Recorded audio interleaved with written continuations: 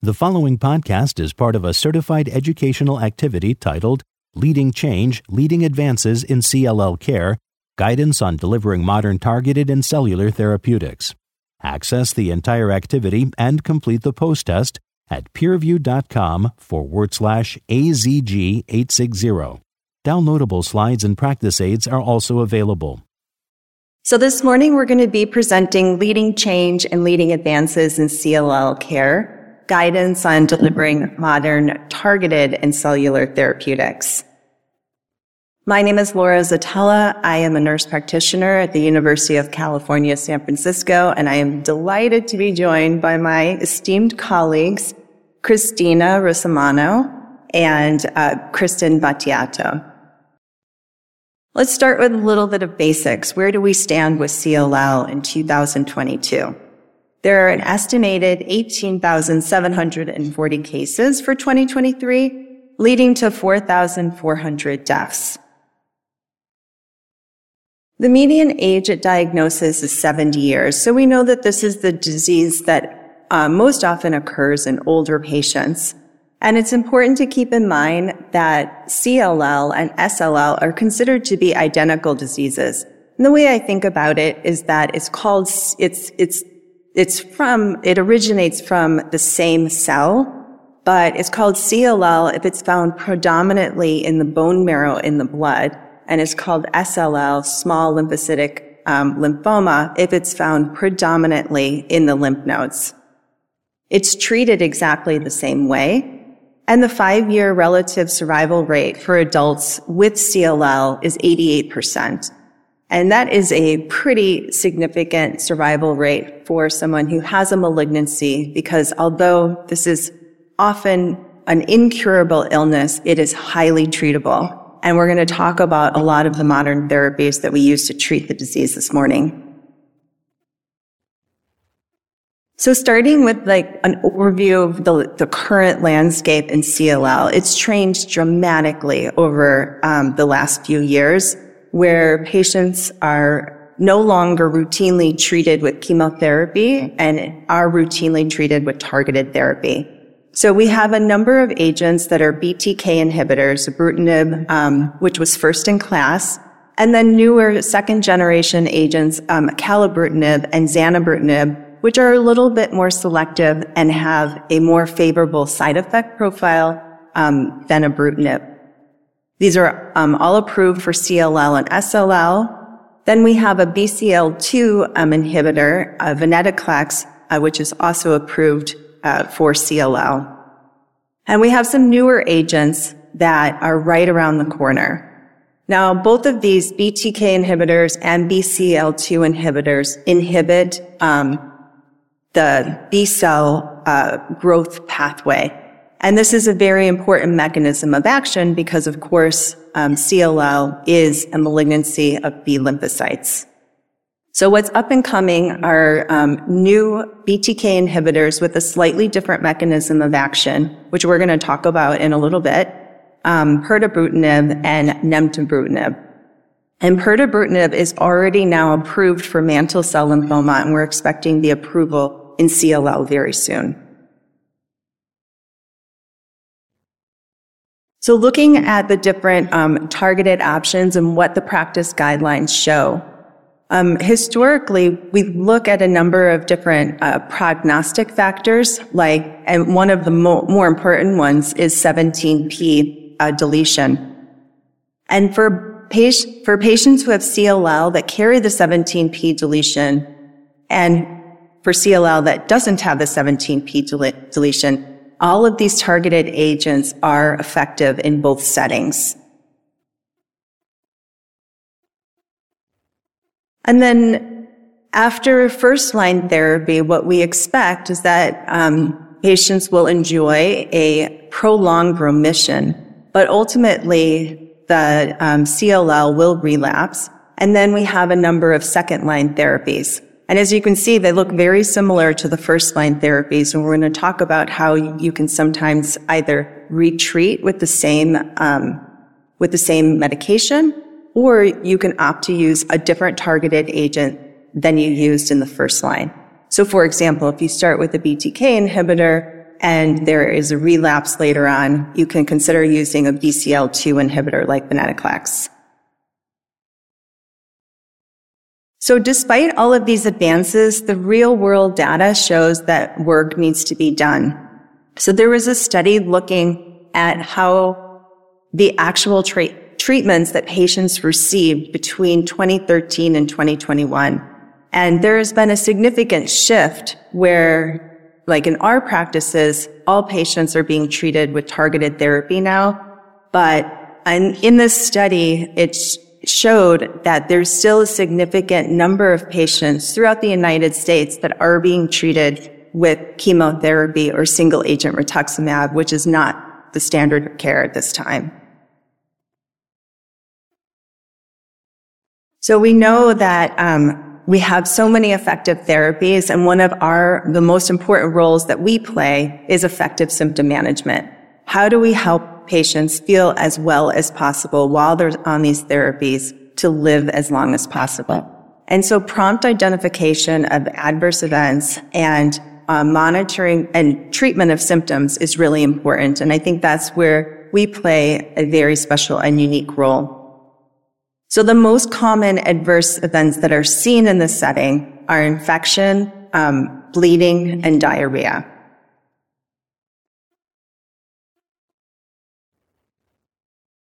We know that it takes a village to take care of patients, and we have a lot of different roles on the healthcare team. The hematologist, oncologist, the advanced practice provider, the pharmacist, and pharmacists are especially important in CLL since these are oral medications and often need to be ordered through a specialty pharmacy. There's drug-to-drug interactions that pharmacists can help us identify. We also have social workers that provide social support, and then, of course, the oncology nurse. And the oncology nurse is really integral in the team in patient education, teaching patients what symptoms to report, what side effects to expect, managing those symptoms, giving them tips, counseling on the treatment expectations. We're going to talk a little bit about the logistics of the targeted therapies and how we make the choice of using one over the other and how we talk to patients. And there's a lot of shared decision making because you're going to see that there's not always a right answer. And then finally, connecting patients with the really important resources that are available to help support them.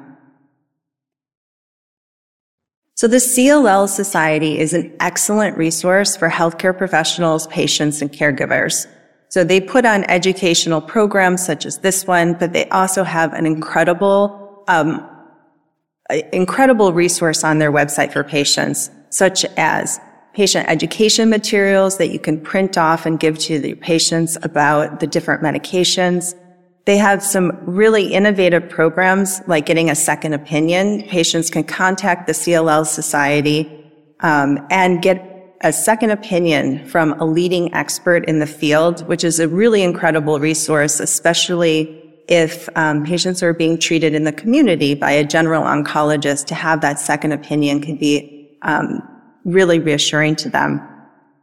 There's also an expert access program where patients can ask questions, and CLL experts from across the country will give them advice. So I encourage you to look at these resources. There's a QR code and the website on this slide. So the most important person on the team, of course, is the patient. And so we wanted to bring a patient into our presentation this morning, and we're going to do this through a video. So I would like to share this video of the patient voice. This is Terry Evans, who's going to share his experience as a patient and advocate. My name is Terry Evans, and I was diagnosed with CLL 22 years ago in 2000. At the time of my diagnosis, there were really only two options for treatment. One was chemotherapy, and the other one was transplant. When I finally needed treatment in 2007, the treatment options really had not changed, so my first-line treatment happened to be FCR, or chemotherapy. This began my next 15 years of treatments, I've had over 7 different treatment protocols, several of them more than once.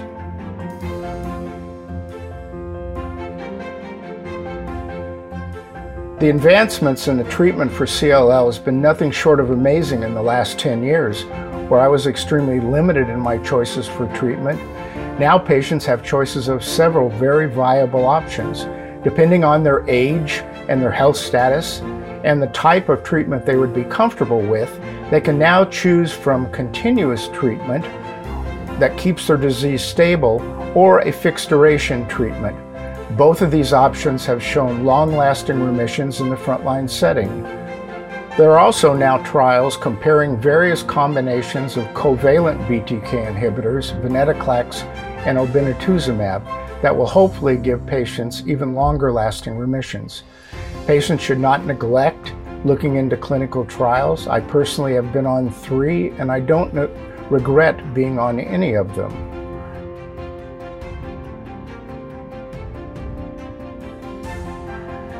If you relapse on a BTK inhibitor, you can move to a BCL2 inhibitor and vice versa.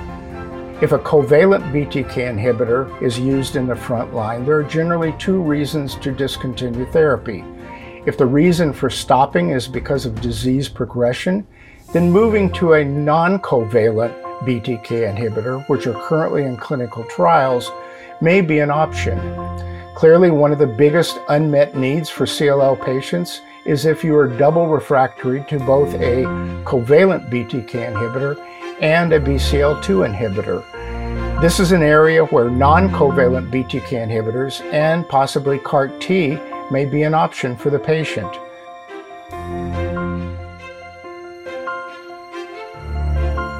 What has been invaluable to me in my journey with CLL are the resources that are available through the CLL Society. Whether a patient is interested in just learning more about CLL or joining one of the over 40 CLL-specific support groups, all that information is available on the website at cllsociety.org. This website has sections for newly diagnosed patients, for the types of treatments that are available, what tests should be run, and when they are necessary and unnecessary. I wish this resource were available to me when I was first diagnosed. Patients need to learn about what their treatment options are if their status changes to needing treatment or if they have relapsed on their current treatment. I am a 22-year CLL patient and survivor. I have some of the worst prognostic markers. Without these new treatments, I would not be alive today. Every time I needed a treatment, there was an option available to me. I have long ago realized that I may just be kicking the can down the road, but so far there's no end to that road in sight. Thank you. So our goals for today is to help you understand the evidence that supports established and emerging therapies for the management of patients with CLL, and equip you with the skills that you need to integrate these targeted therapies and other options into personalized management plans for patients with CLL.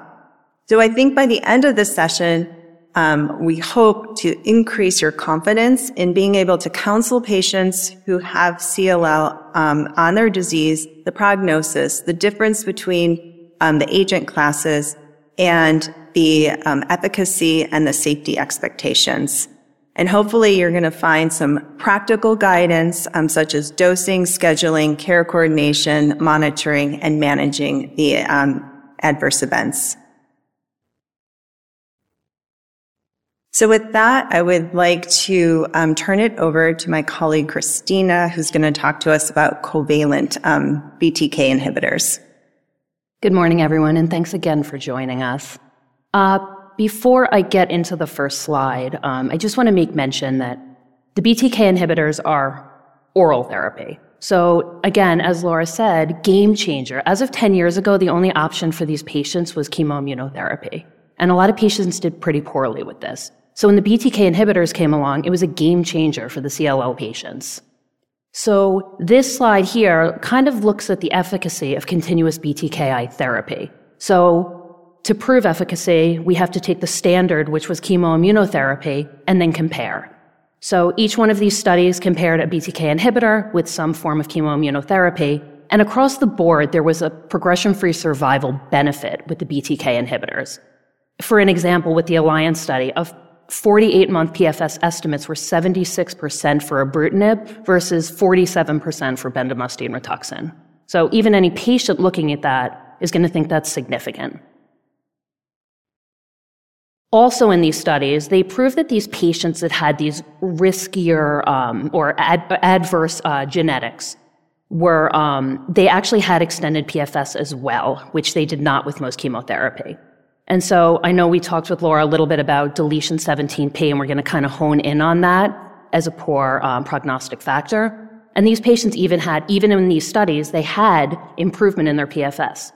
So TP53 and 17p mutated and or deleted, again, adverse risk factor for these patients. IGHV status unmutated. And I'm going to for the purposes here, I'm going to kind of group those two together. So what does it mean that it's an adverse risk factor? So basically, this means that these patients have more aggressive disease, they have shorter time to therapy, they don't respond as well, they have shorter periods of time between therapy. Also, we look at beta-2 microglobulin greater than 3.5, higher clinical stage, and age greater than 65. This is mostly because these patients have more comorbidities once they hit 65 and above. There is no role for chemoimmunotherapy in deletion P CLL. So what is the efficacy of BTKs in deletion 17p CLL? So back to these same studies again. If you look at the center line, it shows how many patients with deletion 17p and or TP53 mutation were included. And again, there was a PFS benefit for these patients, as I said a little bit earlier. So some of these, they didn't even reach a median PFS. So the CLL Society does encourage patients to obtain biomarker testing before receiving treatment. And I sit up here from a major medical center, and this to me is, of course, it's expected, it's normal, it's what we do all the time. But is it in the community and other places? Maybe not. And some of these patients are unaware of certain tests that should be done before they receive treatment or even when they're moving on to a second line of therapy.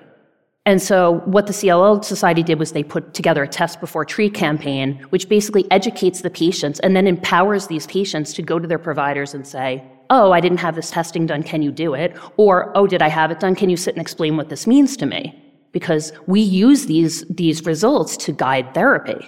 And so these patients want to know more about their specific CLL.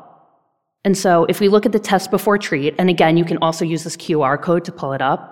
So we test FISH and TP53 mutation before every treatment. And this is because it can change after you receive therapy. We test IGVH mutation status before the first treatment. No need to retest that. That does not change. And then deletion 17p, TP53 mutation, no chemotherapy. And I can kind of summarize the rest by saying no chemotherapy.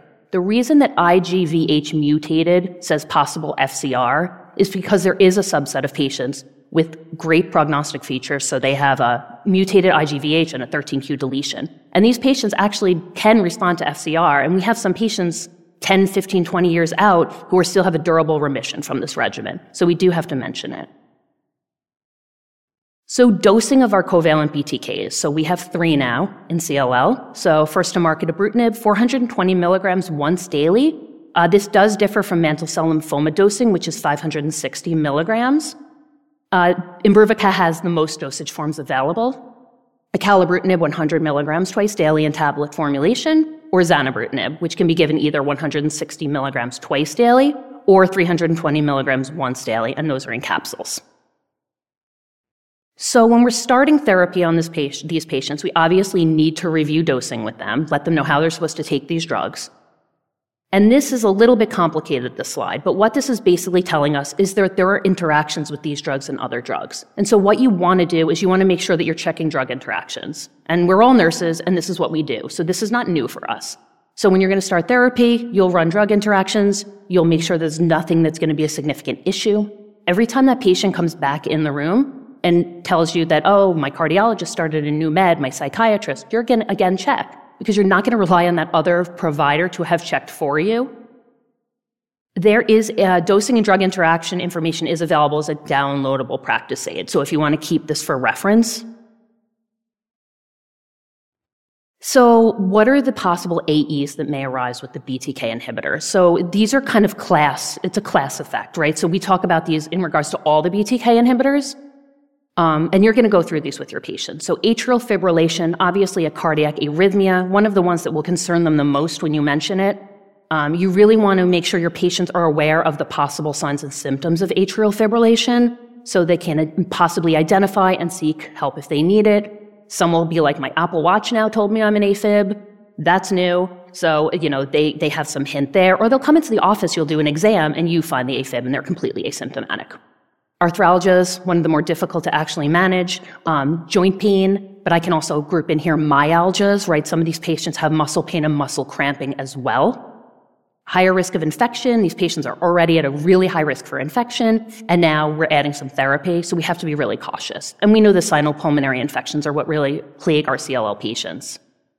Diarrhea, I personally do not see this that often, but I do educate patients that when you start the therapy, you might have some. A few instances is fine. Try to hydrate. But if it's persistent diarrhea, I need to know about it. Hypertension, another one that will concern your patients, and usually a side effect that comes along a little longer into therapy. But you have to tell these patients you might need an antihypertensive at some point in your treatment. If they're already on antihypertensives, they might need to increase their dose or start a second agent. You just want to prepare them for this. And some of them have cardiologists, and you can work in conjunction with them. Bleeding risk, so we know these drugs thin the blood. They act a little bit like an aspirin, so higher risk of bleeding for these patients. You want to warn them they'll have easier bruising. They might have some petechiae. We want to know before any invasive procedures they're going to have, because we need to guide them on when to hold the drug and when to restart, right? So we mitigate bleeding risk for these patients. Obviously, the other thing we usually mention is if there's any significant trauma, you obviously need to be examined. Derm changes, so you can get some rashes, but really the thing patients complain most about are brittle and frail nails, and thinning or some hair loss. And that's where we usually look at the derm. Fatigue, difficult because some of these patients are going in fatigued, like they're anemic. And then what I usually say is sometimes the fatigue can worsen before it improves, and it should get better with time on therapy. Ventricular arrhythmias, these are rare, you do have to mention they could occur. And cytopenias, and as we all do, we will measure CBC, we will monitor CBCs. So what are the implications of BTK inhibitors, selectivity for off-target effects? So basically what this slide is showing is that first-to-market ibrutinib was the least selective of all the drugs, right? So it hit more off-target effects, and therefore it has a poorer side effect profile. The newer second-generation drugs, acalabrutinib and zanubrutinib, they perfected this a little bit, and so now they hit less off-target effects, and therefore they have a better side effect profile. They're better tolerated by the patients. There were head-to-head trials that went on to compare the second generations like acalabrutinib to, the initial ibrutinib. And as you can see, this is pretty significant data. So this is median follow-up of about 41 months. So AFib, A-flutter, 9.4% in acalabrutinib versus 16% in ibrutinib, 9.4% hypertension versus 23% in ibrutinib. And again, bleeding risk as well, 38% in acalabrutinib versus 51% in ibrutinib. So this is pretty significant difference.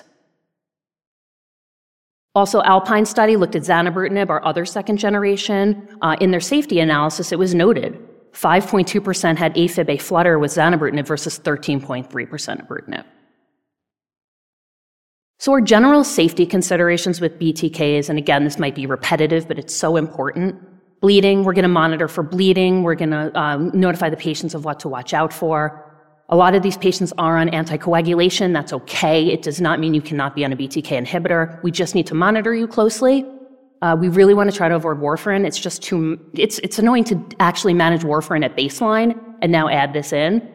And then we want to let the patients know, of course, notify us when you're going to have a procedure, notify us of any bleeding. Infections, monitor, patients call, evaluate them promptly. Obviously, you want to get on top of infections. Cardiovascular events, evaluate your cardiac history. Do they have any medications they're taking normally? And I know a lot of us, before we start this therapy, will do some kind of cardiac evaluation. Commonly in the practice I'm in, we do echocardiograms. We want to see where we're starting, right? We want to make sure everything's okay. We're going to teach these patients to monitor for arrhythmias. We'll monitor. Hypertension, patients should monitor blood pressure, we'll monitor at visits, managed with antihypertensives. And cytopenias, we will check your blood counts.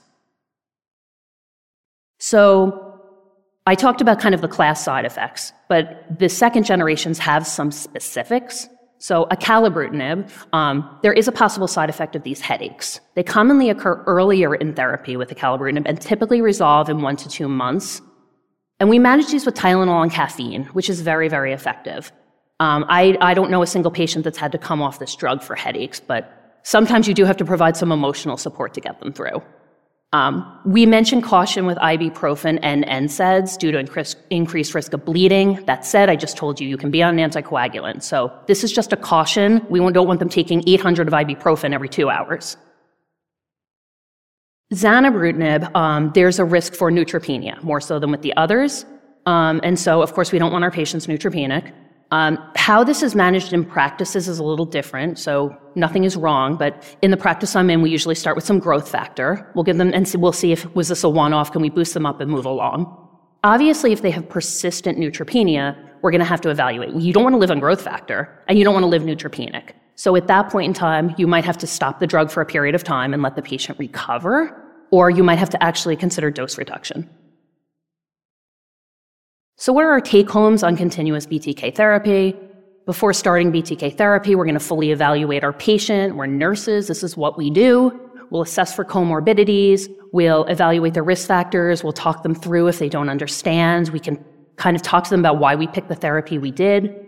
Educate on dosing and the expected AE profile, which we just did. Watch for intolerance. So we really do try to get our patients through these side effects, right? We're going to try everything in our power to get them through before we consider changing. So the thing is, if you're on ibrutinib, which is the first generation with the poor side effect profile, and you've tried every option, you can't help them through their side effect, you can actually switch to a more selective covalent BTK and see if that helps to mitigate the side effects. And we're going to be prepared for multidisciplinary collaboration. So these patients have other providers. We need to work together, especially cardio-oncology, dermatology, pulmonology, right? So we have to just work as a team. And now I'd like to introduce my colleague, Kristen, who will talk about non-covalent BTK inhibitors. Good morning, everybody. Thank you for getting up at the crack of dawn with us. I'm going to talk about non-covalent BTK inhibitors and how nurses can prepare. So with covalent BTK inhibitors, resistance mutations are the major driver of progression in CLL. The BTK CYS41 mutation is the dominant reason for progressive CLL in patients receiving BTK therapy with covalent BTK inhibitors. And we've seen that patients who've acquired ibrutinib resistance, the majority of them have had mutations in BTK and PLCG2. Let's define double refractory disease. This is an unmet need in our patient population as they continue to live longer and proceed through more and more therapies. So the proposed criteria for defining a double refractory CLL patient is as a patient treated with a BTKI and venetoclax-based therapy in any line of therapy. They've had clinical progression while on a BTK inhibitor.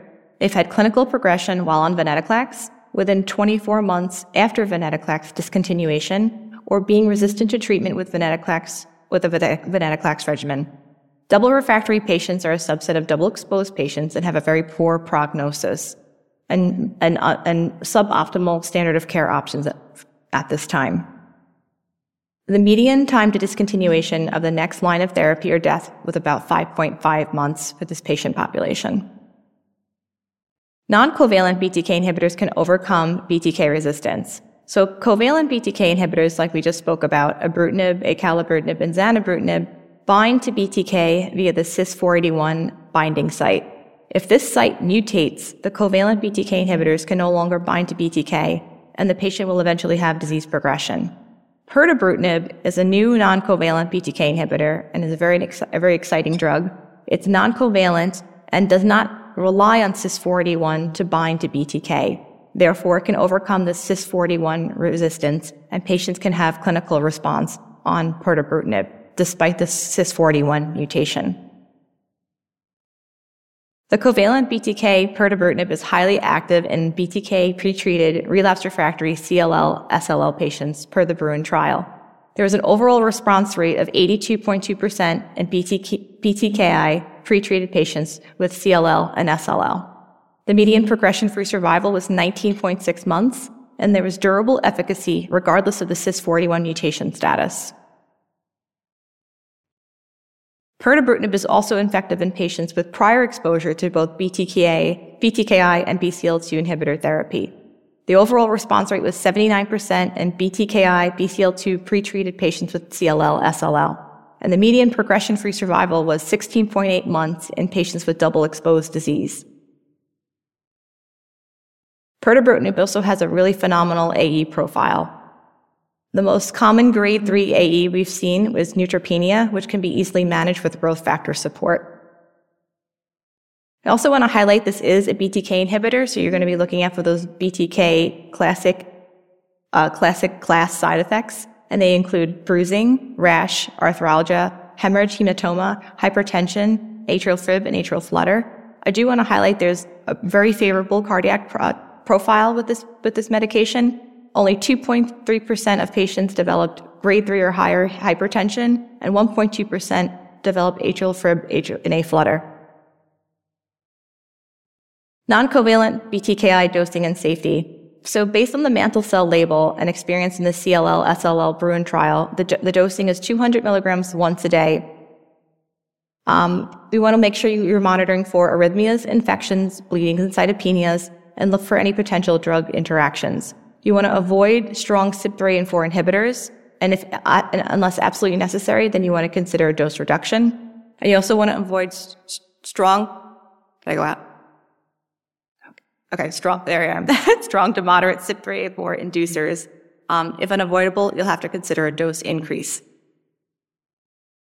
So here are the major ongoing trials of non-covalent BTK inhibitors that are open to enrollment at this time. I want to highlight the Bruin CLL 322 trial, which we're currently enrolling at both Columbia and MSK at this time. It's pairing pirtobrutinib with venetoclax and rituximab versus venetoclax rituximab in previously treated CLL, SLL patients. The CLL Society can be very helpful in helping patients navigate clinical trials. They provide guidance on how to understand the importance of clinical trials and navigate clinicaltrials.gov. It provides step-by-step guidance on searching for all available clinical trials with those of SLL and CLL. And you can learn more if you scan this QR code. So nurse take-homes on preparing for non-covalent BTKI. Resistance to covalent BTK inhibitors is one of the drivers of progressive disease and treatment discontinuation.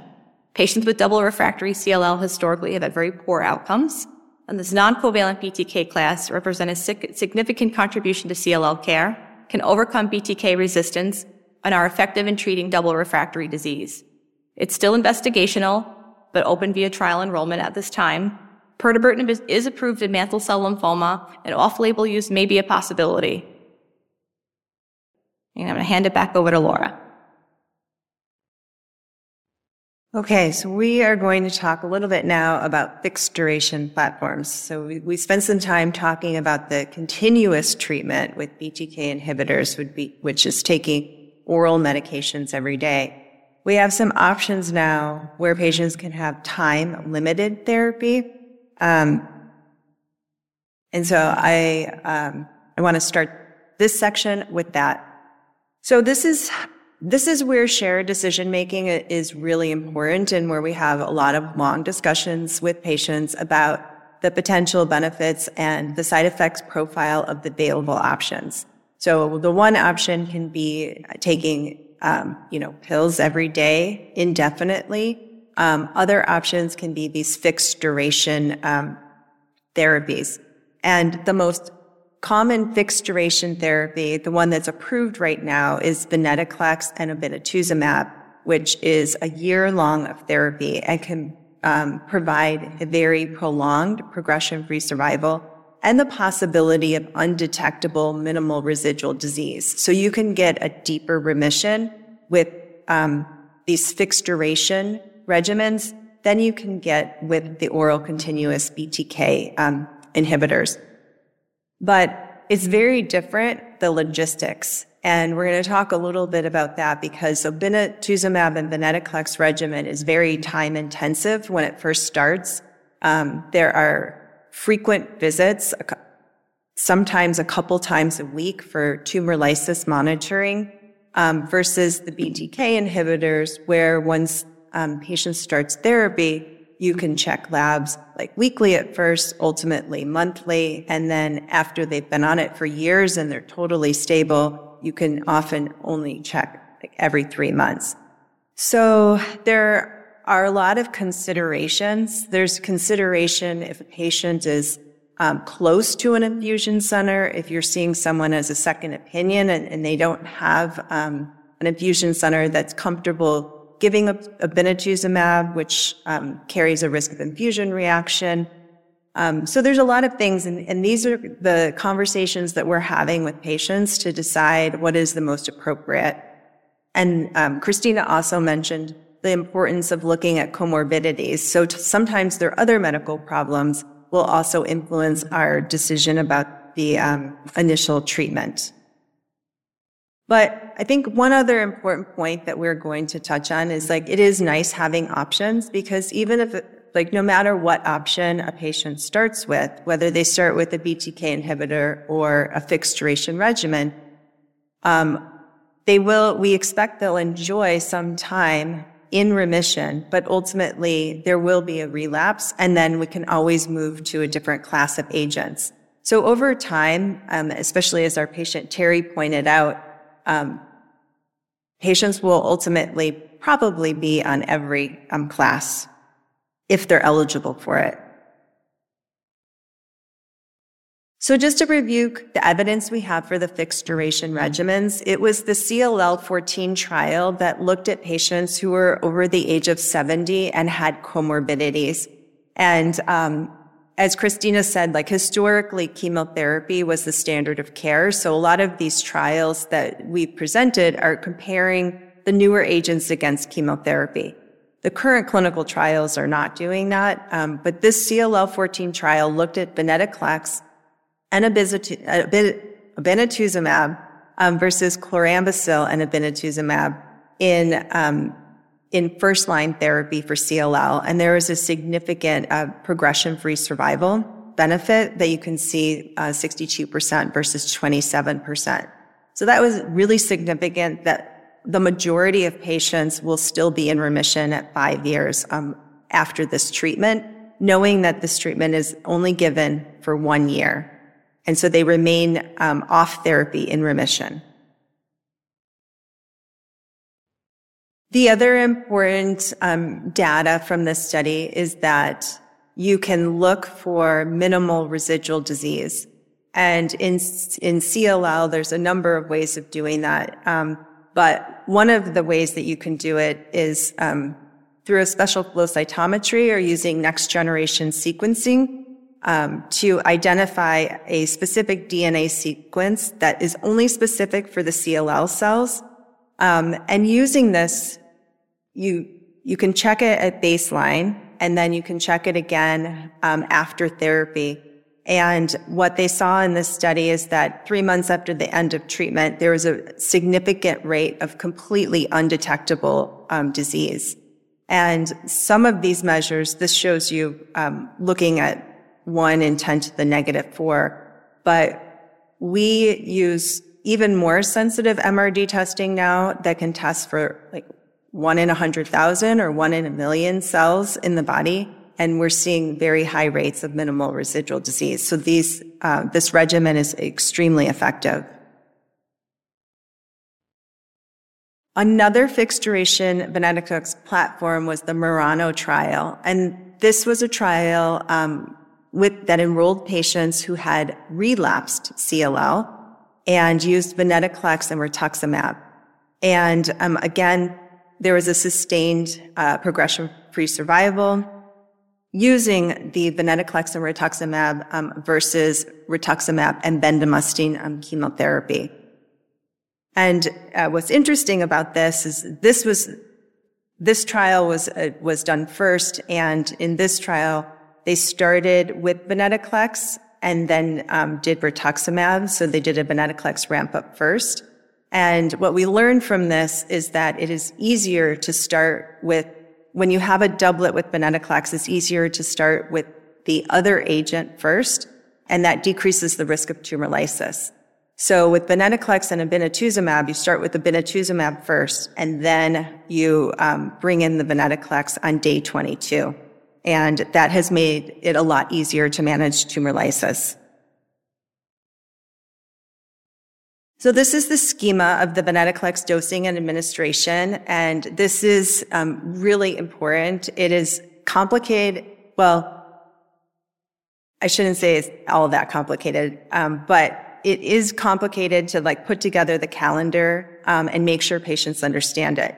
The way that the medication comes is very easy to use, and it's really nice. You can see the pictures here.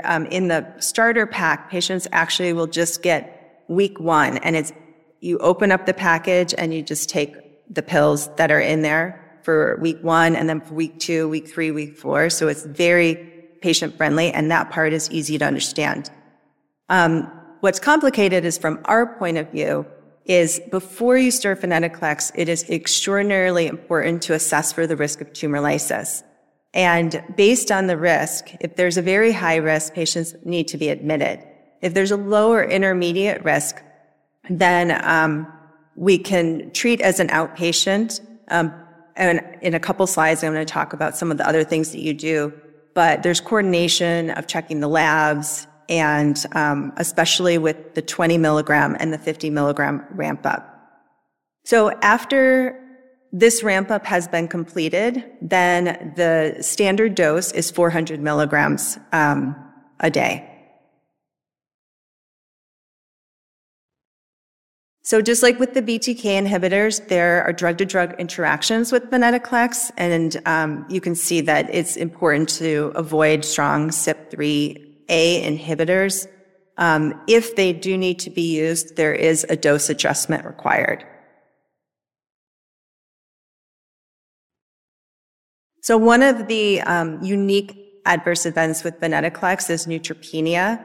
And with neutropenia, again, there are guidelines on how to manage it, but there's also some clinician preference in there. So you could interrupt the dose for a couple of days and then restart. You could interrupt the dose and give growth factor. You could try to give growth factor and treat through. It just sort of depends on the patient, on the situation, where they are in the ramp up.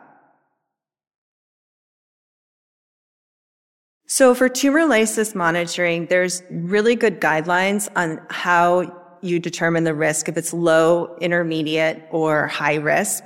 And you can see on this slide here, the important thing is the level of tumor involvement. And so what is important to know is the size of the lymph nodes and the absolute lymphocyte count, because that is going to inform us about the risk of tumor lysis, and we'll be able to stratify. So again, high-risk patients do need to be admitted for IV fluids and intense monitoring. The low-risk patients, though, that we see outpatient, we can check labs the day before they take the dose, the day that they take the dose, 6 to 8 hours after the dose, and then the day after they take the dose. And this is done at least for the first 2 weeks for the 20 milligram and the 50 milligram ramp up. In addition to that, patients need to be on allopurinol for prevention of hyperuricemia. And if patients are at high risk and they have an elevated uric acid to start with, respiricase can also be an option. And then lastly, it's important to counsel patients to be well hydrated. They need to be drinking at least 2 liters of fluid a day. So other adverse events that we see are GI events. There can be nausea or diarrhea. There can be infection. Upper respiratory is the most common. Sometimes we also see a cough that's a non-infectious cough that is related to venetoclax. Rarely there is an autoimmune hemolytic anemia, and it can cause joint pain. Okay, so moving into what's up and coming, this is not approved right now, but I wanted to let you know that this is on the horizon. There's a Captivate trial where they looked at combining ibrutinib, so a BTK inhibitor, with venetoclax, to see if it was possible to do a time-defined therapy using both of these agents up front. And this strategy achieved durable responses, a clinically meaningful progression-free survival, and treatment-free remissions. So this was nice because it was a fixed duration of therapy and it still achieved prolonged remissions. And again, just like with the other studies, it was effective in the high-risk groups, like patients who have CLL with the deletion 17p. Now, we talked a lot about tumor lysis with venetoclax. So the way this trial was designed is it was designed where you start with ibrutinib first and you do 3 months of ibrutinib to lead in. And that effectively cyto-reduced the level of CLL and reduced the severity of tumor lysis syndrome. The most common high-grade adverse events were neutropenia and hypertension, but overall it was fairly well tolerated. I think what's important is it was highly effective, but now you have to look at the side effect profile for a BTK inhibitor and the side effect profile of venetoclax. So certainly with any doublet, there is going to be a more significant safety profile. So what does this mean for us? How are we going to prepare for the novel combinations? Well, as I mentioned, we need to now know the side effect profile for BTK inhibitors and educate patients about those potential symptoms as well as the side effect profile for venetoclax. And both of these medications are oral. They're taken at home. They're usually delivered from a specialty pharmacy, and they're very costly. So the CLL Society has financial assistance programs, and there's also other financial assistance programs that can be really helpful to help our patients afford these medications. And then education of the patient and caregivers, and using the resources that we have so that patients are empowered to report any symptoms to us. So one of the really important resources that I wanted to point out was this education toolkit. And you can kind of see here what is available. There's a lot of information about each targeted therapy. And we know that when we're educating patients, it's very helpful and more effective if not only we're giving verbal education, but also written education that they can refer to later. I'm going to talk to you guys about an investigational option for our double refractory patients, CAR T cells. So with CAR T cell therapy, we see a constellation of inflammatory symptoms related to T cell engagement and expansion. We can see cytokine release syndrome, neurologic toxicity, tumor lysis syndrome, B-cell aplasia, hypogammaglobulinemia, the mouthful, and cytopenias. The severity is usually related to disease burden and correlates with T cell proliferation. Can be mild to severe, leading to multi-system organ failure, typically occurring 1 to 14 days after CAR T cell infusion, and we'll often see an elevation in inflammatory markers with a massive elevation in IL-6. CRS, or cytokine release syndrome, presents with fever, fatigue, myalgia, arthralgia, headache, anorexia, nausea, vomiting, hypotension, capillary leak, coagulopathy, pulmonary edema, cardiac or renal dysfunction. So these patients can get quite sick. The goal is to prevent multi-system organ failure, but do not stop those CAR T cells from working. Treatment is supportive care. If the patient is decompensating, you'll try tocilizumab first, which is a monoclonal antibody to the IL-6 receptor, which blocks the IL-6-mediated inflammatory effects. And if the patient continues to decompensate, they'll then reach for steroids if they don't improve on the tocilizumab. We also see a lot of neurotoxicity and concurrent with cytokine release syndrome as well. This can present as confusion or delirium, expressive aphasia, seizures. Patients can have tremors, decreased level of consciousness and hallucinations, encephalopathy, and difficulty finding words. Cause is unclear, but usually cytokine and T-cell mediated. Risk factors are unclear, but usually correlate with high disease burden and concurrent cytokine release syndrome. Treatment is supportive care and Keppra, and you usually have your neurology service following along with you while they're inpatient, and sometimes outpatient as well. So I want to highlight a clinical trial, the Transcend CLL 004 study. These patients received anti-CD19 CAR with lysocell CAR T cells. There was an 82% overall response rate in heavily pretreated patients, and the median progression-free survival was 13 months in patients progressing after both BTKI and venetoclax therapy. We did see some toxicity with these CAR T cells. 74% of patients experienced some form of cytokine release syndrome, but I want to highlight that only 9% were grade 3 or higher. There was also some neurotoxicity patients saw. 39% of patients had some form of neurotoxicity, but only 22% had grade 3 or higher. So treatment with lysocell met its primary endpoint of complete response rate in patients with relapsed refractory CLL. And this is a potential option for patients, investigational option for patients who are double refractory with limited options for treatment. So we'd like to refer you back to the CLL Society. They have a lot of great information for you. They have a free CAR T-cell brochure for patients and healthcare providers. They explain CAR T-cell therapy to those with CLL in patient-friendly terms. They can be viewed as a digital flipbook online, and there's a free hard copy printed brochures that are available to have on hand in your office for distribution. You can just scan this QR code below. Okay. And I'm going to kick it back to you, Laura. Okay, so now that we have gone through all of the data, I want to bring it back to Terry, and he's going to share his experience on the role of nurses. Throughout my journey, nurses have been a major component of my treatment care. I must admit that I'm slightly biased here because my wife is a nurse, but more importantly, she recognized a serious condition that was not acknowledged by my first medical team. And because of that, she made me change doctors, which actually saved my life. I've also found that sometimes your best avenue of communication with your medical team is through the nursing staff, whether it was the doctor's nurse, the clinical trial nurse, or the nurse doing the bone marrow biopsy on you. They have all provided exceptional patient care. For nurses in the audience, I would say that attending events like this are very important.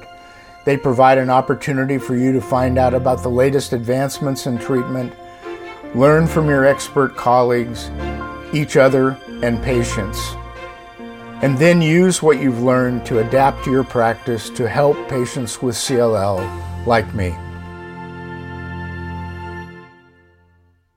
Okay, so now we're going to move into our cases, and I think we're going to be able to answer a lot of these questions as we go through the cases.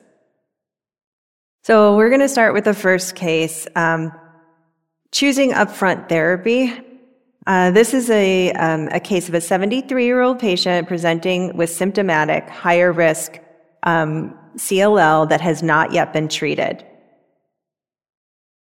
There's a good performance status. The CLL has an unmutated IGHV and a TP53 mutation. So this is a high-risk situation. And the comorbidities include renal insufficiency. So I'd like to engage Christina and Kristen and we'll start with Christina. How would you counsel this patient? What do you talk to them when they see these mutations and they know this is high risk and they're asking questions about it? Tell us how you deal with that. Yeah, and we're well aware that sometimes nurses, this doesn't fall under nursing realm, and some nurses might be a little bit uncomfortable discussing these, but it's also really important to educate yourself on these because the patients, we know they come to us with questions. And so basically knowing unmutated IGHV and TP53 mutation, these are poor prognostic features. And so we don't want to sugarcoat anything for patients. We want to be upfront and honest with them. But the good thing is what we can do is highlight the fact that therapy has improved so much over the past 10 years that now we've improved progression-free survival rates for patients with our novel agents. And other than that, we would just help them through the course of treatment once they needed it. Yeah, I'd like to echo Chrissy's comments. I would just educate these patients that, both BTK and venetoclax-based therapy provide excellent disease control for these higher risk genomic features. And people have been able to have excellent disease control for many, many years to come. So there is really no wrong choice here, but, we might favor continuous BTK suppression of the clone because we tend to see these patients have a little bit more of a durable remission than those with the venetoclax time-limited therapy in the higher risk patient population. But again, venetoclax-based therapy is a totally reasonable upfront option for this patient as well. Just have to be a little cautious with the renal insufficiency, which we can talk about in a bit. Yeah, I think that's a really good point, and thanks for leading right into that. So at the beginning when you're talking to patients and you're thinking about this, I think one thing you said that's really important is a lot of clinicians with older patients do favor starting with a continuous therapy, especially with higher risk disease, with this idea that continuous therapy could possibly keep them in remission longer. We don't have that data. And so a lot of this is basically experience and expert opinion. But in our center, that plays a role in our choice as well. And then the other thing in this case is renal insufficiency. So that does concern me a little bit, especially when you're thinking about someone who doesn't have very good kidney function. They're 73 years old, and we don't have any other information, but if they had a high lymphocyte count or a really bulky lymphadenopathy, that would put them at higher risk of tumor lysis. So when you're talking to patients initially, are there any other things that come up in your discussion?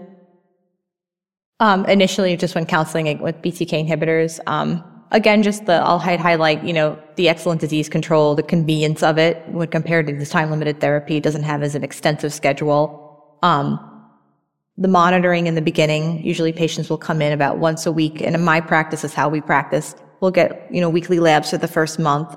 And that's an opportunity for us, for at least our office practice nurse or for me, to check in with the patient and make sure there's no AEs that they're having, and we can help, talk them through that. And usually, we would just counsel them, even though the tumor lysis risk is very low in BTK inhibitors, usually we would start our patients on allopurinol just as a prophylaxis, usually for about the first month of therapy, just to make sure there isn't any signs of tumor lysis.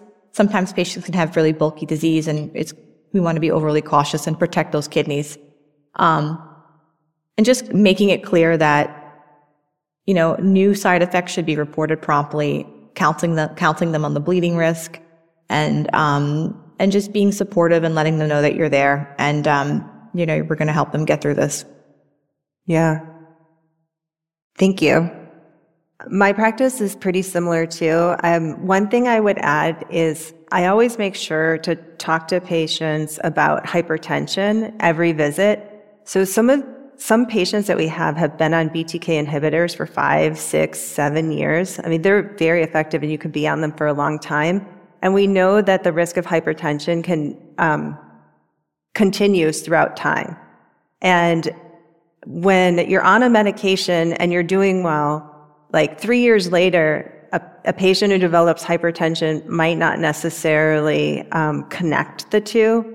And so I try to always bring that up in follow-up visits and have them monitor their home blood pressure and tell them that we would want to start blood pressure medication, because there's really good data actually that if you treat the hypertension associated with the BTK inhibitors, it decreases the chance of having other cardiac problems too. So it's really important to treat the blood pressure. Great. So did we cover everything, Christina, or do you have... I think so. I think at the practice I'm in, we do a lot of this very simple. We don't monitor as closely, I guess, with the BTKs. So traditionally what we do, we'll start a BTK. 1 week later, we'll get some labs. We'll review the labs with the patients. We might do a quick exam. These patients have rapid shrinking of their lymph nodes and their spleen on these drugs. So they feel almost an immediate response if they're bulky. We'll just go through that. And then after that, we usually see them monthly and eventually stretch out to the 3-month follow-up. So it's definitely not as daunting as a fixed duration regimen.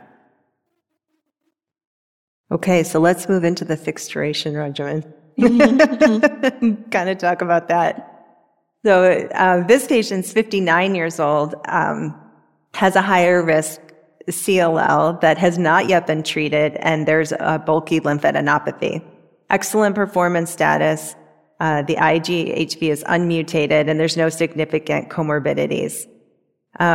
So through shared decision-making, if the decision is made to go to venetoclax or obinutuzumab, what are the next steps? We can start with you, Christina. Okay. So next steps here are education, right? So we're going to start educating our patients on this because there's a lot to talk about. We're going to talk about how often we give this regimen, how often they're going to have to come to the office, the possible side effects of both of these agents. We're also going to talk about logistics with family and making sure you get back and forth and drinking lots of water and starting prophylactic protective medications like antiviral medications, allopurinol, as we discussed before. So there's a lot of education that goes into the first steps, and there are a lot of steps in this process, but that's where I would suggest we start. Yes. Completely agree with you. Another way our clinic would prepare from a medical perspective, I would want to get a really good tumor lysis risk assessment. There is a tumor lysis risk seen with when you're giving obinutuzumab and both venetoclax. And sometimes patients don't have superficial palpable nodes. They can be smaller, and then you'll scan them and they're hiding like a 14 centimeter conglomerate in their abdomen of lymph nodes. So you need to find that. And if you're dealing with something like that, that might alter the way you monitor the patient. You might even consider hospitalizing them for the first infusion of obinutuzumab in order for more frequent monitoring, more IV hydration, and it's just safer. So we'd want to get that, assess the risk for tumor lysis. It's very important.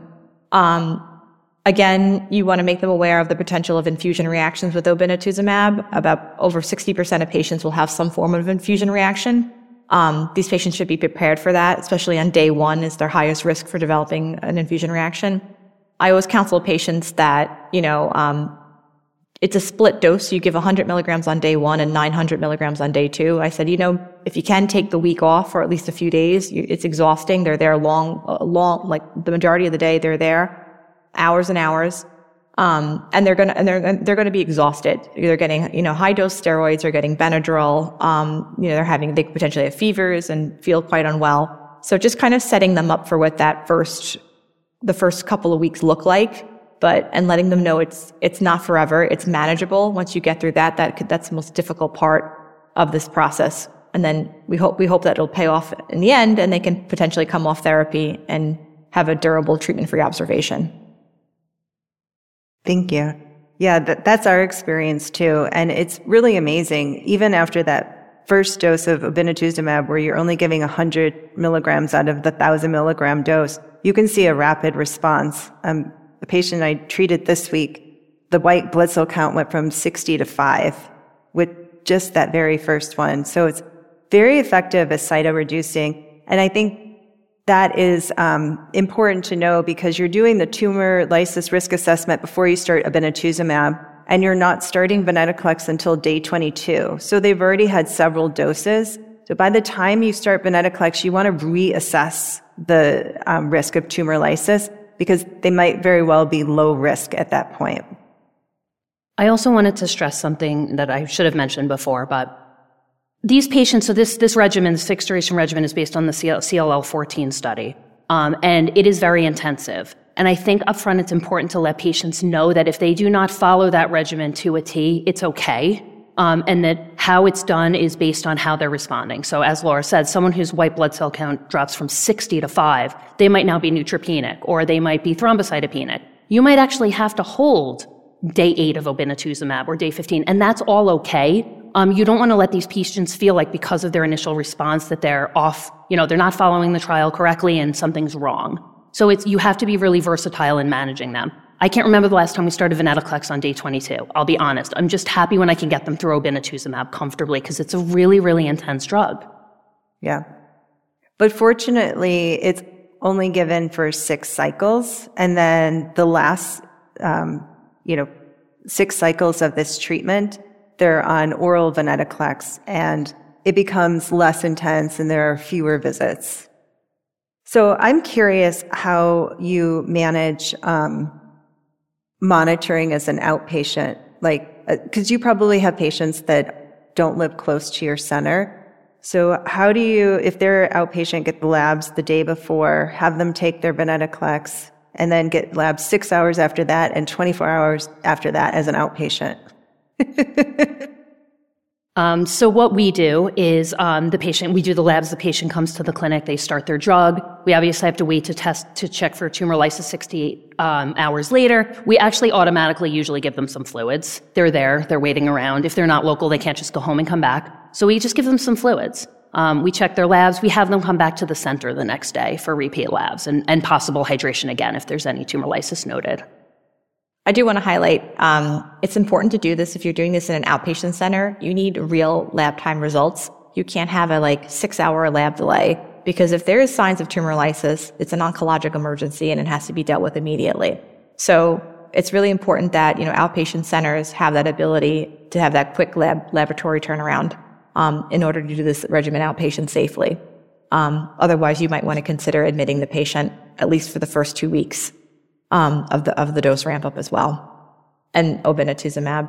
But yes, we do the same thing basically like Chrissy. We bring patients in first appointment of the day. They're usually there except for 7 a.m. labs. You want to see those labs. You want to make sure there's no abnormalities, because you have to correct any pre-existing lab abnormality before you dose with venetoclax. And then, as soon as they dose, then you start that timer and you can repeat 6 hours later. I have patients come into my practice. They have coolers. They pack for the day. They're going to work upstairs in our infusion center. You prepare them. And you tell them it's a lot of work up front, but then, after 8 weeks of, busy visits, our goal is to get you to an undetectable remission, or have undetectable disease, and, hopefully come off therapy for, many years to come. So it's, you have to kind of tell them it's worth the work up front if they're willing to do it. One thing I would add to that is we do the same thing, but with low-risk patients, what I've started doing, especially with people that live far away, is getting labs at Quest or LabCorp the day before, and then telling them to take their venetoclax in the morning, and then they see me in an afternoon appointment. And then if they need anything, I can order that in the infusion center. But the next day, usually I have them come back to the center, because as you pointed out, I need those labs in real time. And if they're getting it locally and they need something, then they're not close by. But that's helped a little bit with low-risk patients in terms of decreasing the clinic time. And then how would this change if a novel venetoclax and ibrutinib option was used?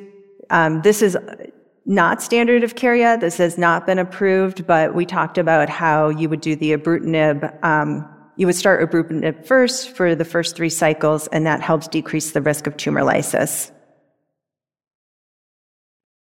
Okay, so just to recap, we're going to be educating patients on the dosing schedule, the risk of infusion reactions, perform tumor lysis risk assessment before they start therapy and before they start obinutuzumab, and again before they start the venetoclax ramp up, and then similar counseling if venetoclax and ibrutinib is used. So let's talk a little bit about adverse event management. So this is a 70-year-old with symptomatic CLL and significant comorbidities with an unmutated, the CLL has an unmutated IGHV and TP3 mutation. And this patient is being treated up front with a covalent BTK inhibitor. So we don't specifically specify which one, but remember the covalent BTK inhibitors are ibrutinib, acalabrutinib, and zanubrutinib, which are the 3 currently approved ones. So one of the important things to counsel patients on is lymphocytosis. And Kristen, can you tell us what I mean by that? Yes, I call it a redistribution. So the mechanism of action, the way these covalent BTK inhibitors work, is they push the lymphocytes out of the spleen, out of the bone marrow, out of the lymph nodes, and now they circulate around in the blood. So if the patient comes in after, say, a week or 2 on their covalent BTK inhibitor and their white count has doubled, the patient almost faints because they think they're rapidly progressing. And you have to reassure them. They're like, no, it's working. Okay, because eventually these lymphocytes will circulate out and the body will break them down and the white blood cell count will normalize and lymphocyte count will normalize. Depending on the burden of disease, I had a lady who had a 300,000 white count and she went up to 500,000 or 600,000 with this redistribution. And we were like, whoa. But it took her a couple of months to kind of normalize her counts. And this is very common, what we see in BTK inhibitors. And and patients should be warned because, it's very distressing for them to think, oh my God, I've started a new medication and my disease is exploding. So that's really important. You should just reassure them. That's a good sign. It's positive. It means it's working. Thank you. The other thing I would add to patients with the white count so elevated is the risk of a pseudo hyperkalemia. So when you have a patient whose white blood cell count is 100,000, 200,000, 300,000, and you draw blood, all those cells are fragile and they break in the tube and they release potassium. And so you get that emergency call that the potassium's 6.8, but it's actually not. And you just need to do a BBG or whole blood potassium to get the real potassium level. That happens a lot. A lot of times if I have a patient coming in with a really high count, in my institution, it's serum potassium. I'll just double both. I'll order both and I'm like, don't cancel. So it'll just save the patient, because sometimes initially, depending on how high it is, I'll repeat it. I don't like to, but if you just get a serum potassium on top of that comprehensive or basic metabolic, they'll run both and you'll see. And it's a little bit more accurate. So it can be distressing. Well, especially when you're monitoring for tumor lysis. Yeah. So when your patients are on BTK inhibitors, how do you counsel them, Christina, like when they're preparing for a procedure?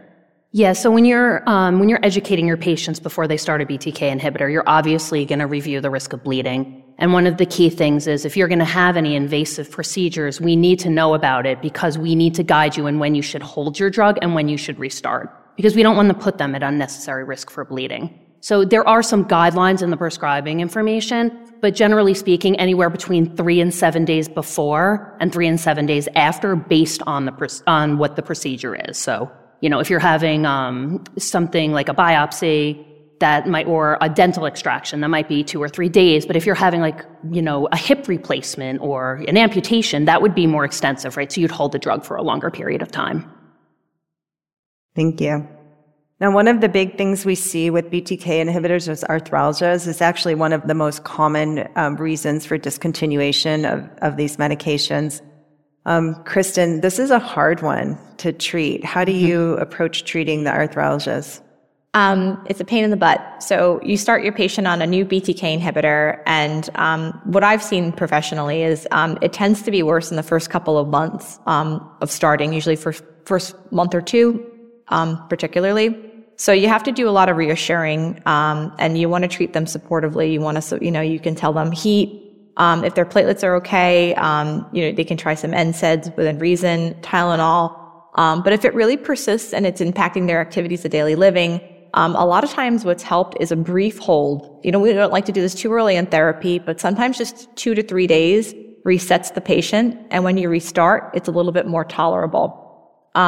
I've even, in our practice, I've even prescribed a short course of corticosteroids, 3 days of prednisone. That also has been really helpful with this patient population. If it really persists and it's, all these interventions aren't working, you might want to consider, switching to a second generation BTK inhibitor if you're not there already. But if they're on a second generation, perhaps trying another one.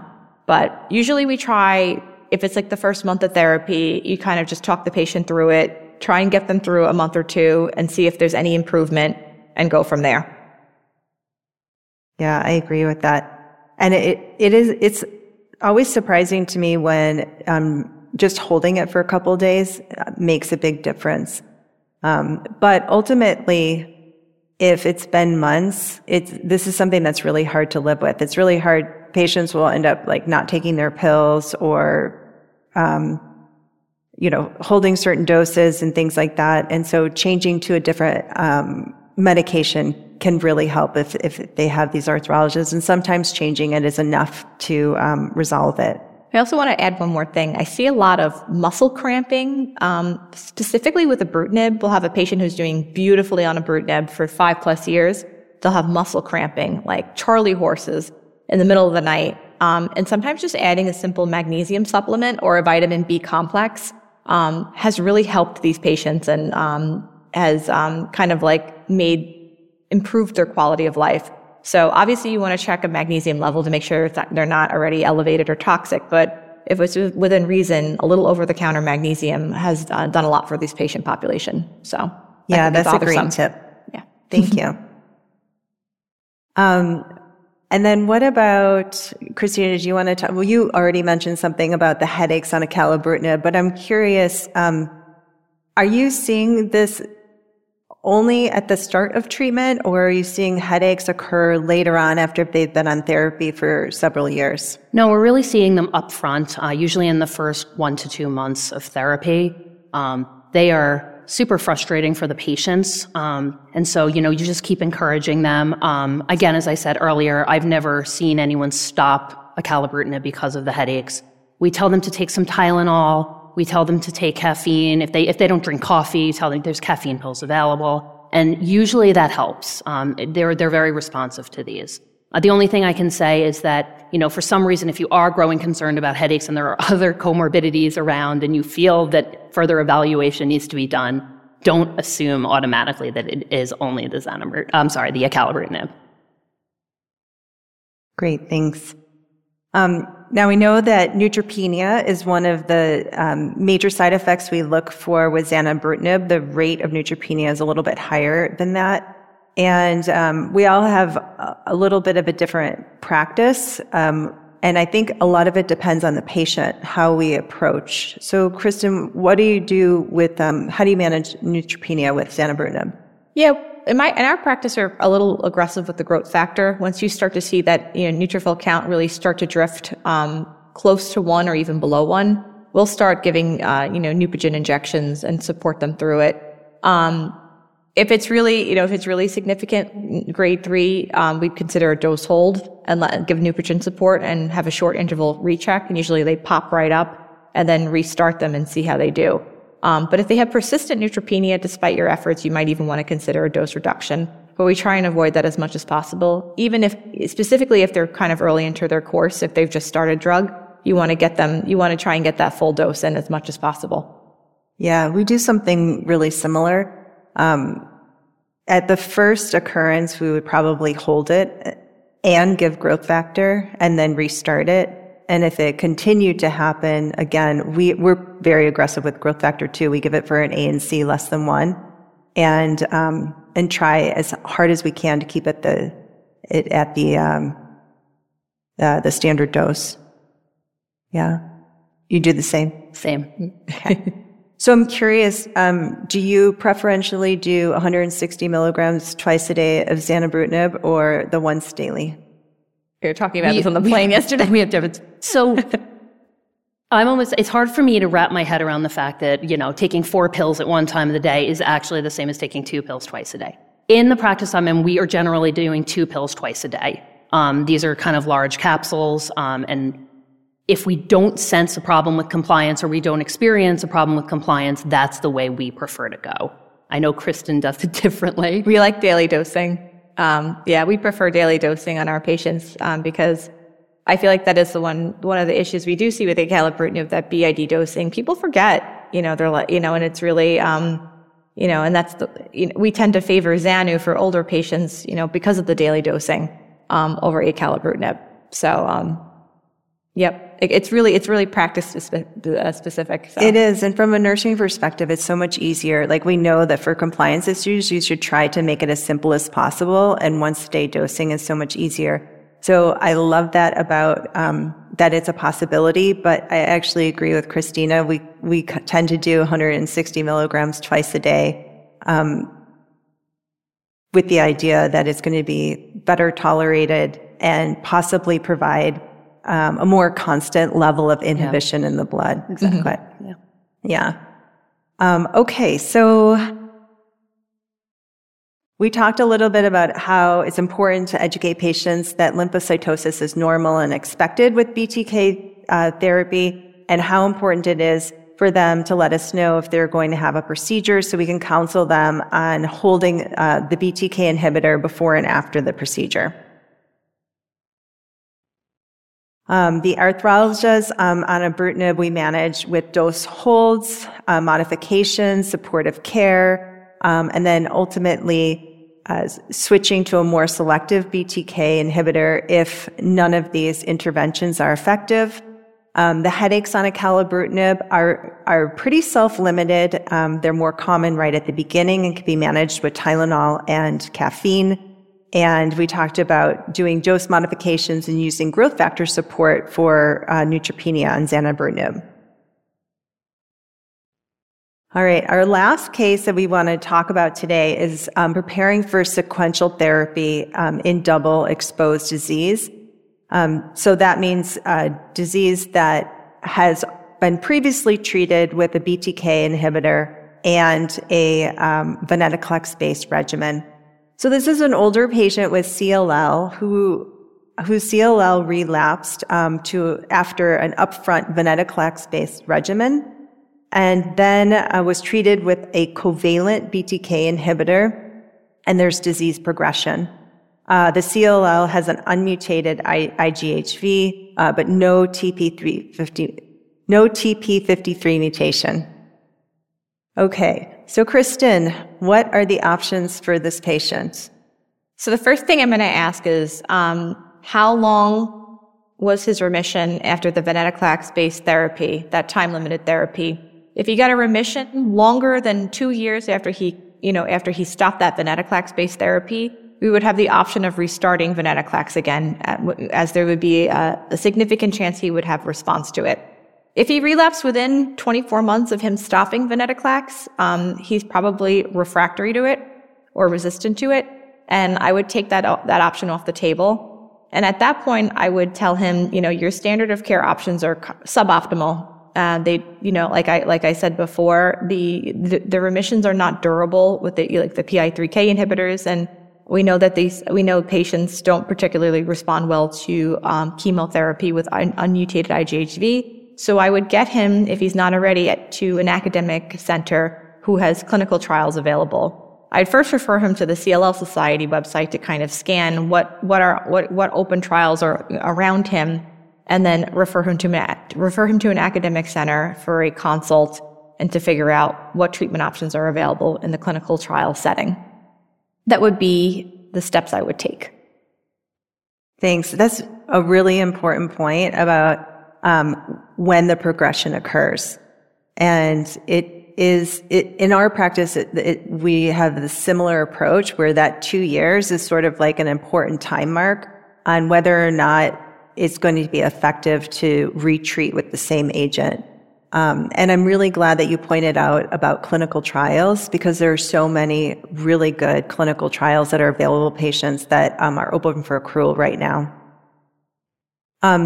Now, we think that pirtobrutinib, which was just approved, is a non-covalent BTK inhibitor, and it was just approved in mantle cell lymphoma. We think it's going to be approved very soon for CLL, and I know both of you have some experience with that. So are there any practical aspects, Christina, that you want to share with us? You just have to remember that pirtobrutinib is still a BTK inhibitor, right? So you still have to consider the same side effect profile. Even though it's a more selective drug and it has a better side effect profile, you still have to educate on all of this. If the patient is receiving this on a clinical trial, it really depends on the institution you work at. If there's a solid research team that steps in and kind of takes initiative here, or if you as the nurse are involved with these research patients. But you have to actually educate these patients that as much as we market the BTK inhibitors in general as maybe more gentler therapy, less daunting, once you're on a clinical trial, it's very regimented. There are certain times you have to return to the office, certain labs you need, certain periods where you're going to need scans, you might need a bone marrow or, retesting flow cytometry. So you kind of have to let the patients know that this did just become a little more intensive because you are on a clinical trial. Anything to add, Kristen? No, I think you covered it all. Yeah. I'm excited for it to come to market. I think it's going to fill a huge unmet need, and I think a lot of people are kind of waiting with bated breath for this approval, which is hopefully coming sooner than later. So, because there's a lot of patients who would benefit from this drug. Yeah, we are waiting with bated breath because right now there are 3 BTK inhibitors, and if patients don't tolerate one, we can switch to another, so we have a lot of options. But once the disease progresses, you can't switch to another one because it's not going to work. And pirtobrutinib is unique in the fact that it works even for CLL that's previously been resistant to the covalent BTK inhibitors. So Kristen, if you decide to retreat with venetoclax because this relapse happened 5 years after their last therapy, how would you approach retreating with venetoclax? Well, would you start at the full dose, or would you do a ramp up again? We would never make this easy. Why would we? No, we have to restart that whole 5-week ramp up all over again, and it has to be explained to the patient. We don't want him taking hopefully he wouldn't have any at home, but an old bottle of a 400 milligram dose, because we need to start that slow ramp up at 20 over the 5-week, course, and with the tumor lysis monitoring, like we're starting from scratch. If they've had, if he meets the IWCLL criteria for clinical progression, that's what you have to do. And depending on the physician you're working with, they may choose to just use venetoclax monotherapy or add an antibody to it, like an anti-CD20. So that's a conversation with the physician about the treatment path that you'd want to do for the patient. Okay. So just to recap, clinical trials are always an option for patients. Off-label non-covalent BTK inhibitors also an option. Make sure to check out the tools available at the CLL Society. And with all of these therapies, it's really important to monitor for adverse events. Retreatment with venetoclax can be considered, though the timing of progression is a factor. And if venetoclax retreatment is chosen, there are similar tumor lysis prevention principles that apply. So the take-homes for today is that the modern targeted platforms for CLL have really changed the landscape and resulted in prolonged overall survival and prolonged progression-free survival and possibly time off therapy. So either using continuous oral therapy with BTK inhibitors or using the time-defined venetoclax platforms are well-established standards of care, and either one of those are appropriate standard of care for first-line treatment or treatment of relapsed disease. So be prepared to engage in shared decision-making with your patients and help them understand the effectiveness, the logistics, and the safety profile of these different regimens. And please do refer to the CLL Society resources, which have so many useful tools to share with patients. So unfortunately, with CLL, it invariably relapses, and most patients will be exposed to both a BTK inhibitor and venetoclax, but there are new treatment options on the horizon with different mechanism of actions that will help prolong survival in patients. And for us, it is very important to continue to provide education to patients, teach them and empower them to report any symptoms, promptly manage side effects. So with that, I would like to thank you for your attention. We have hit the limit for the time for this, but we do want to take questions for about 5 minutes. We had so many questions come in here. Oh my goodness. But I feel like we answered many of them already. So I'm going to scroll through here and see which ones we haven't. Okay. So your patients who have high blood pressure, do you guys consult cardiology and have the cardiologist manage their blood pressure, or do you manage it? We usually refer to either their primary care provider or cardiology to start and manage their antihypertensives.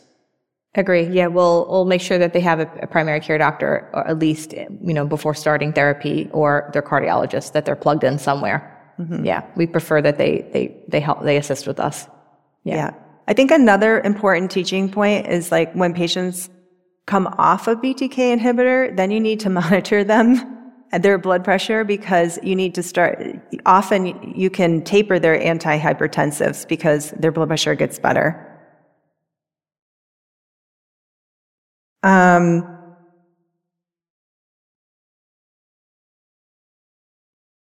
So one of the questions is, should we be advocating that patients get early prognostic testing, and do you retest at progression? Yeah. Christina. Yeah, okay. Yes, we kind of touched upon this in the program, but, oncologists do this in different ways. In our major medical centers, we test for this stuff at diagnosis. There's some physicians who feel there's no need to test for this until right before you're going to actually initiate treatment.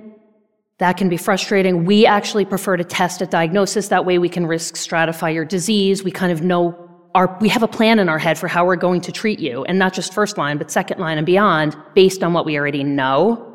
I think the second part of that question was, there was a second part to the question? Yes, after. Good. Yes. And after every therapy, we would retest. We would retest cytogenetics. We'd look at FISH and TP53 mutation, because that can change in the course of therapy. Yeah. And then we have a question about if there's a preferred agent or category of medications for hypertension management. And that answer is no. Any antihypertensive can work, and you basically choose it based on the other comorbidities for that patient. We had a question, what is FCR? And I love that someone's asking that question, because FCR is so rarely used anymore, which is, hopefully I'm going to get it right, fludarabine, cyclophosphamide, and rituximab. Yeah. And that was a standard of care for many years for CLL. There's a question about using epoetin alpha to correct hemoglobin caused by high CLL cells in the bone marrow and postpone the treatment that way. No, I've never, the problem is not, you have to target the issue, and the issue is your CLL cells are crowding out your bone marrow, and you need to clear out those cells. So I would not use, I've never used darbepoetin for that. If the patients are having signs and symptoms of anemia and their hemoglobin's consistently below 10 and downtrending even more, then it's time to start strongly consider starting CLL therapy. And then you'll see in time, as those CLL cells are cleared out of the marrow, their hemoglobin will rise. Also, too, if you have a drifting hemoglobin, patients can also have autoimmune complications from CLL. You want to work them up for autoimmune hemolytic anemia, which is another bunch of lab tests you'd want to run as well. I think that's a really important point, is making sure autoimmune hemolytic anemia is relatively common with CLL, one of the known complications, and I agree, it's important to do that workup for anyone who has anemia. But with that, I'd like to thank you for your attention, the great interaction, and please enjoy the rest of your day in the conference. This activity is certified by PVI, Peerview Institute for Medical Education. This activity is developed with our educational partner, the CLL Society. Remember to download the slides and practice aids. Thank you for listening. Download materials and complete the post-test for instant credit at peerview.com/AZG860.